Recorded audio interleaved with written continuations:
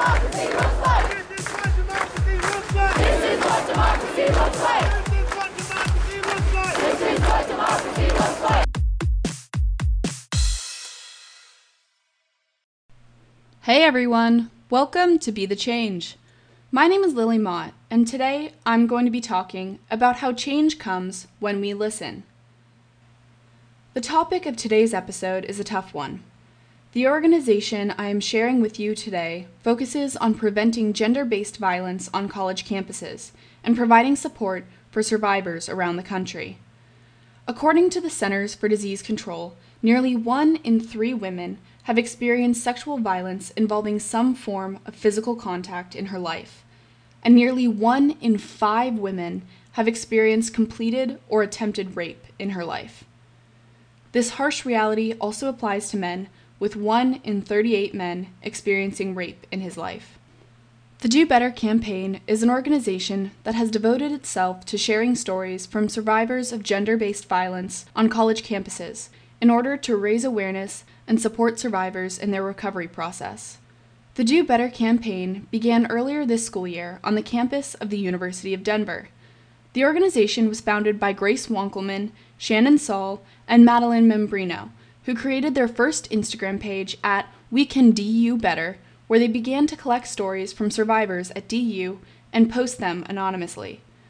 After leading a silent protest on their campus and posting dozens of stories on their Instagram account, the Do Better team had the opportunity to meet with the DU administration, who committed to developing a 7-page action plan to combat gender-based violence. They created real change on their campus, and their story gained traction around the country, which led to the development of their national campaign. They now post stories from survivors around the country on their Instagram at the Do Better campaign. In order to give you a better idea about the Do Better campaign's work, I'm going to read you one of the stories they posted. The following post, which does contain sexual assault, was submitted by a student at Loyola University, Maryland. I was assaulted my first day of freshman year. The Title IX committee had video evidence of my assailant pulling me down a hallway and photo evidence of his handprints on my arms. They decided not to pursue anything because, quote, it would be better for me, unquote, and they, quote, didn't want to make me go through that, unquote.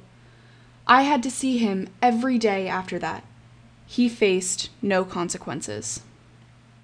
There are dozens of these types of stories from schools around the country on their Instagram account.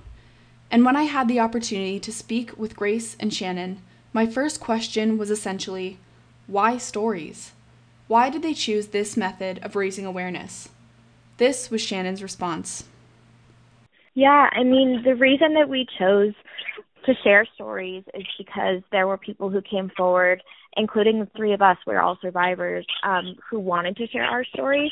But we also know that a lot of people aren't comfortable sharing them with their face attached or their name attached for lots of reasons, safety reasons, and because, unfortunately, our society shames survivors. So we wanted to provide an anonymous platform for people to share their stories. And like I said, we weren't expecting it to gain as much traction as it did, but really it shows how many people have these stories and want to share them.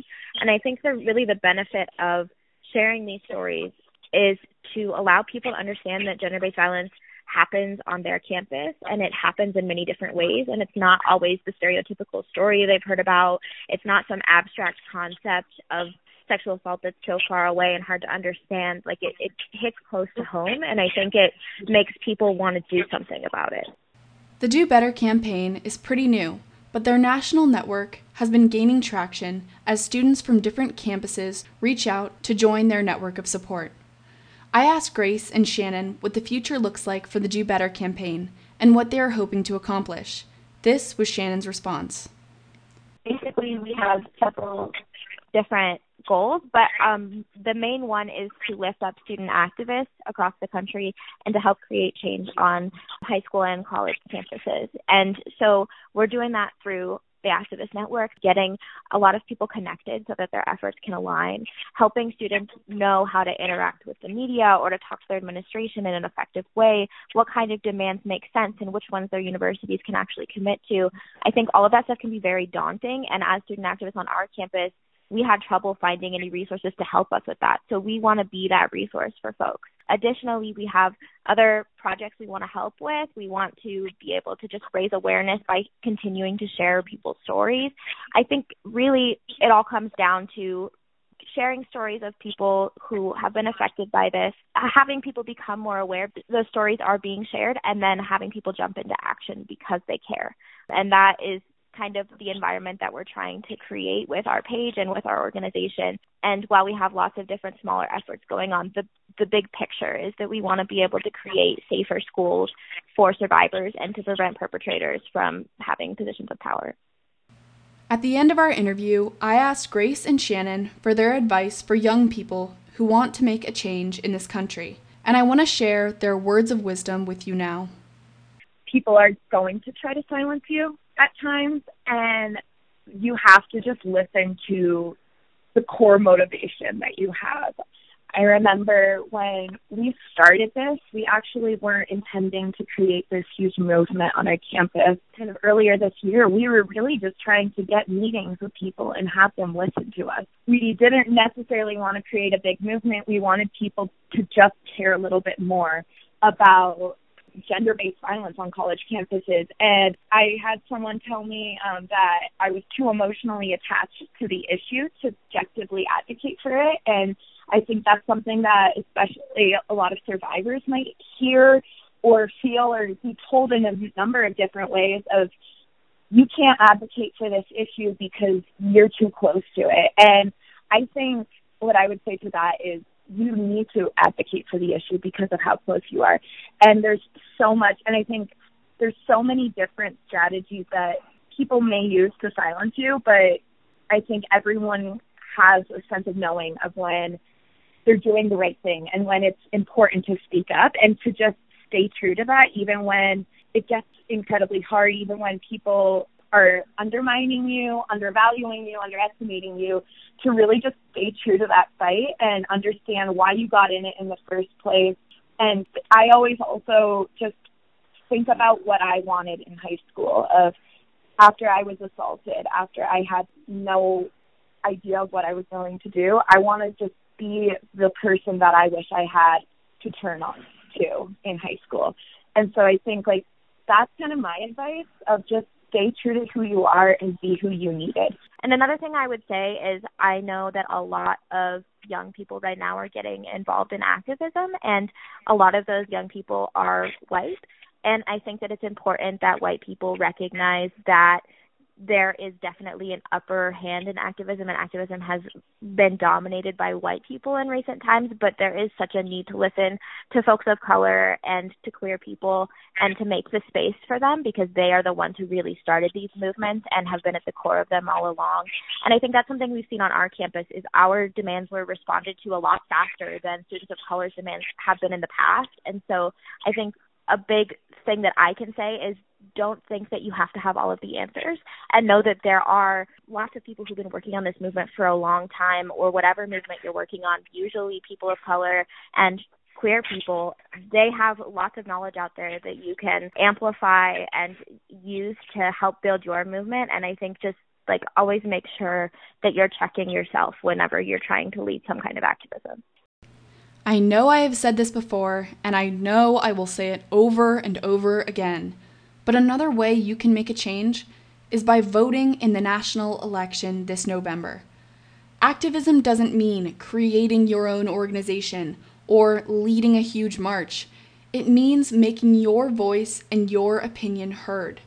Your vote is your power to be the change that we need to see this November.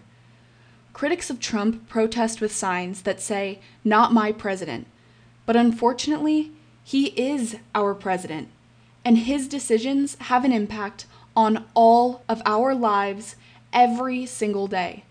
For example, his administration's proposed changes to Title IX, which is the federal gender equity law that addresses how colleges handle sexual assault and sexual harassment, will affect the lives of millions of students around the country, and I want to quickly run through these changes. At the beginning of May, with the media drowning in coronavirus updates, Trump's education secretary, Betsy DeVos, publicized her ridiculously long 2,033-page document of changes that was packed with nuanced language, and it slid under the radar of many Americans for obvious reasons. One change in particular is that colleges and universities will be required to hold live hearings to cross-examine the complainant and the perpetrator. Cross-examinations won't be done by the students personally, but by an advisor. This advisor can be anyone, which could potentially intimidate the complainant into changing or not sharing their entire story. There were also several other changes that not only discourage survivors from sharing their stories, but that also provide more protection for the perpetrators of these crimes. These new changes threaten the safety and security of kindergarten through college students around the country, and they are also proof that your voice and your vote, especially this November, matter. I hope that hearing about these Title IX changes and about the Do Better campaign story motivates you to take action in some way. So, the first step is to vote, and you guessed it, vote. But you can also support the Do Better campaign because they have big, exciting plans for the future. I asked Grace and Shannon how people can best support their organization, and this was their response. Yeah, I think the best way for people to support, or a really easy way to support, is to just share our Instagram, our Twitter, to share our website, to talk about gender-based violence in your everyday conversations. When someone makes a joke about rape, to say something, and that can be scary. So maybe practice to yourself, know what you're going to say in that situation. Or maybe you don't want to confront them directly, but you want to create a distraction so that the conversation goes somewhere else. Keep in mind that survivors are likely always nearby. Statistically, there's usually a survivor listening to any conversation you're having. And so I think being aware of the topic, sharing our social media page, and just making people aware that we exist is very, very helpful for us right now as we're trying to grow our national network. And then if anybody wants to actually take specific actions with us or to maybe create change on their campus, feel free to go to our website and reach out to us or to message us on any of our social media pages. We are super happy to help and to engage. And it doesn't matter if student activists are working on gender-based violence specifically or another issue. If they are trying to create change on their campus and want to talk to us about how we had success, we're happy to have that discussion. But yeah, I think back to your basic question, the easiest thing people can do right now is share and to talk about this issue. And I also think when we're talking about gender-based violence, there is not a single space in our society where it doesn't exist. And it's unfortunate, but it's also important to realize that it's a problem pretty much everywhere. And so wherever you are already, you can change something. And it can be little things of just showing your support for survivors and kind of working to shape any space that you occupy as a space that supports survivors and holds perpetrators accountable. And that can be anywhere, and it can be small things. And so when we talk about supporting us, yes, we would love to engage with you, and we would love to have direct support. But you can also just support survival just by focusing on those little things and understanding that it's present in any space you're in. Gender-based violence is such an important issue that affects millions of people around the world. But on the bright side, there is a relatively easy way that you can make a change. Listen. Listen to survivors' stories and listen to the ways that you can offer support.